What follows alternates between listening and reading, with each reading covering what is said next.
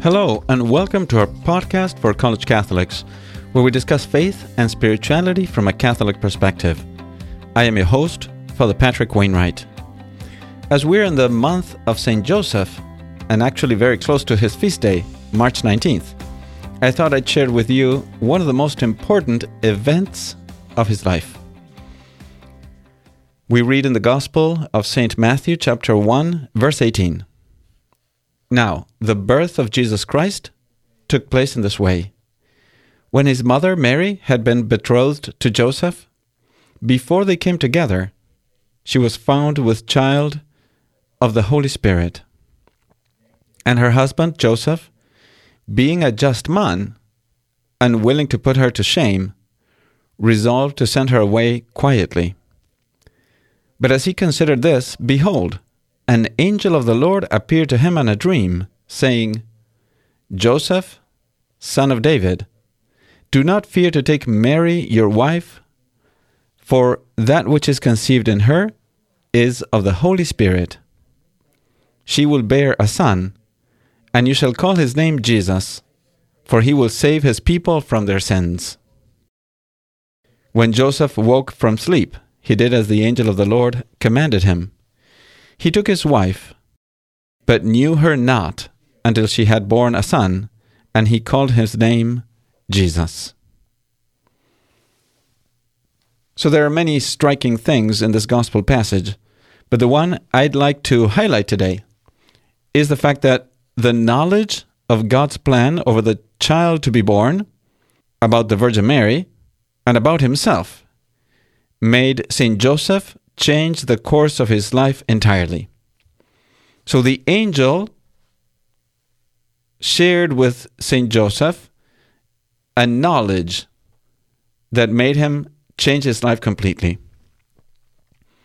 Considering that the Virgin Mary was found to be pregnant, St. Joseph, who was a just and holy man, was considering departing from the Virgin Mary quietly. Had he continued through that path, his life would have been the life of a good, hard-working carpenter.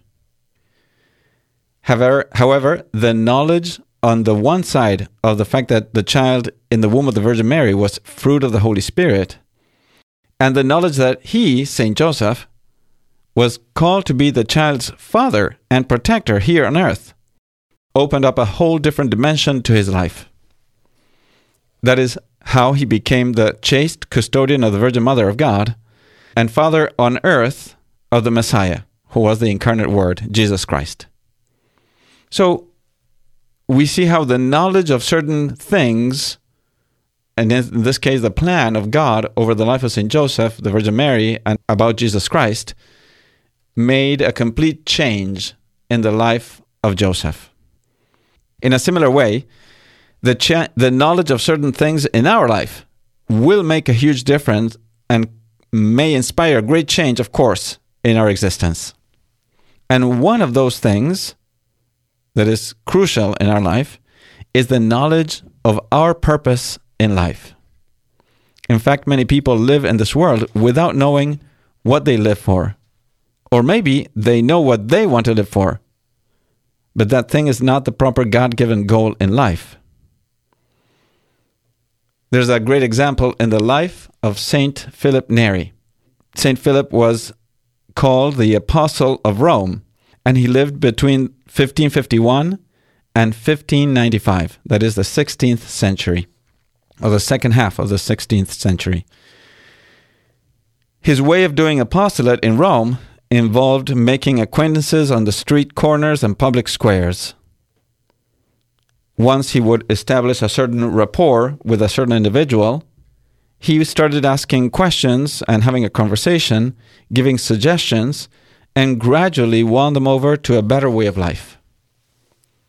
In one case, a young student came to ask him for a favor, and St. Philip fulfilled that request, but then asked him, "So what do you want to achieve with your studies?"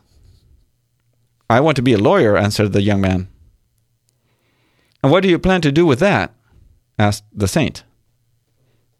"Well, I will defend cases and then earn much money. And then what? Asked the saint. I will be able to retire and have a peaceful old age. And then the saint asked, and what after that?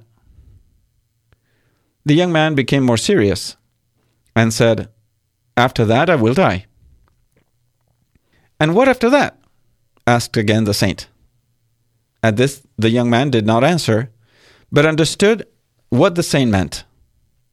That at the end of our lives there is an eternal life, and we have to ensure our salvation. Most of us, I think, at some point of our lives, ask ourselves the most fundamental questions about our existence. Why are we here in this world? What is our purpose in life? Why do we experience a certain kind of dissatisfaction when we think about this life on earth as the only thing there is? Isn't there something else after death? Why do we always have this feeling of wanting to know more, wanting to love more? Even when we have people whom we love, and there's a lot of things that we know, it seems in some way that we always want more. We want to love more. We want to express greater love. So while I don't plan to give a complete answer to all this today, we do know that the church teaches us that we have been created by God. God who is infinite, the all-powerful, the all-knowing, the eternal, the perfect and only necessary being. And He has created us. He has willed to make us out of nothing. Now, God, who is perfectly rational, never does random things, but always has a purpose in everything He does. Just as when we do things intentionally, we have a purpose. God, too, has a purpose in everything He does. And the same thing applies to the creation of the human race. When God created man, He had a purpose in mind. He had a goal for us. He made us for a reason. And that final goal, that final reason for which He made us, was to know Him, to love Him with perfection, and to serve Him in this life. And this is what St. Augustine concluded after a long life of research. St. Augustine, who lived many centuries ago, and who had a life of dissipation, but also of searching, soul searching, and also searching God. He was always searching for the truth. He had been catechized when he was very little, but then drifted away from the faith.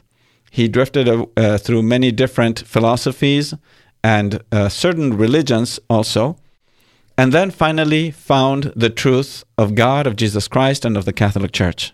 So he wrote all that in his Confessions with many other philosophical thoughts and reflections. And at one point he writes, "You are great, O Lord, and you are greatly to be praised. You have made us for yourself, and our hearts are restless until they rest in you." And this can be found in his Confessions, chapter 1, book 1. Now, the Catechism, the compendium of the Catechism of the Catholic Church, in its number 1, also responds to that question. What is the plan of God for man? God infinitely, I'm reading directly from the book of the compendium of the Catechism of the Catholic Church, number 1. God, infinitely perfect and blessed in Himself, in a plan of sheer goodness, freely created man to make him share in his own blessed life. In the fullness of time, God the Father sent His Son as the Redeemer and Savior of mankind, fallen into sin, thus calling all men into His church, and through the work of the Holy Spirit, making them adopted children and heirs of His eternal happiness. So here, that is from the compendium of the Catechism of the Catholic Church, and in one simple paragraph, the Church summarizes all the truth about the purpose of man and the creation and redemption of man. So that means that the perfection of our being, the fulfillment of all our desires, and therefore our complete and ultimate happiness will be in contemplating and loving God with perfection, to the extent that we can here in this life, and then for all eternity in heaven. However, reaching heaven is not something that we could achieve by going somewhere, following some physical path, some GPS or some directions. On the contrary, heaven is obtained by living in a specific way, by imitating Jesus Christ, by being similar to God, by being holy. And this is why it is so important to know what God has revealed through Jesus Christ to his apostles and to their successors. It is so important to know as best as we can what the Catholic Church has received from the apostles and has transmitted throughout all its history. And this we find in the sacred scriptures and in the apostolic tradition and sacred tradition. So all this is what the Church has taught and what we should try to learn to the extent that we can here in this life. So the importance of knowing the truths revealed by Jesus Christ is crucial and will make a huge difference in your life. It will make your life have a complete and profound meaning. The desire to know God and love God and serve him in this life. And that really changes the lives of people. And this can see by an example that I'm going to share with you briefly now. And hopefully in an upcoming episode, I will have a guest speaking about the life of this man, who was called Jacques Fesch. The importance of knowing the truths revealed by Jesus Christ became most evident in the life of this man, Jacques Fesch, who lived between 1930 and 1957. And he was a murderer who spent 3 years and 8 months in solitary confinement and eventually was executed for the crime that he had committed. He experienced a profound conversion before his execution by guillotine in a French prison. Briefly, the life of this man was that he was raised as a Catholic, but his parents, were one of them was an atheist, his father, and his mother was Catholic, but they separated eventually, and he was not cared for too much. He was just raised as Catholic, but he abandoned his faith at the age of 17. He later began to live a worldly life, and in order to go around the world, this was his goal in life, he wanted to go around the world in a sailboat, but he didn't have the money, so he decided to rob a money changer. And while he was doing that with some friends, they were discovered, and in the police persecution that ensued, he shot a policeman. He was then captured, tried, and sentenced to death. Now, once in prison, at first he ridiculed the Catholic faith, especially the Catholic faith of his lawyer, who, while representing him, he also wanted to make him believe the Catholic faith and maybe convert. And this man, after a year, underwent a conversion, Jacques Fesch. Not only did he convert to the faith he had when he was little, but he began, moreover, to grow spiritually. Moreover, he started to have certain mystical experiences with a passionate devotion to the Virgin Mary and a special affection for Saint Therese of Lisieux. So he reconciled with his wife and his daughter, and he eventually embraced his sufferings and his death as the will of God for him. So much so that before dying, his last entry in his diary that it was published eventually, his last entry was, "In 5 hours, I will see Jesus." The Archbishop of Paris, in 1993, introduced the cause for his beatification. So there is no question that knowing about your faith more in depth will definitely make a big impact in your life, as it did in the life of this man, Jacques Fesch, who actually now is being considered for the cause of beatification in the Catholic Church. So, that is all for today. Thank you for staying with me to the end.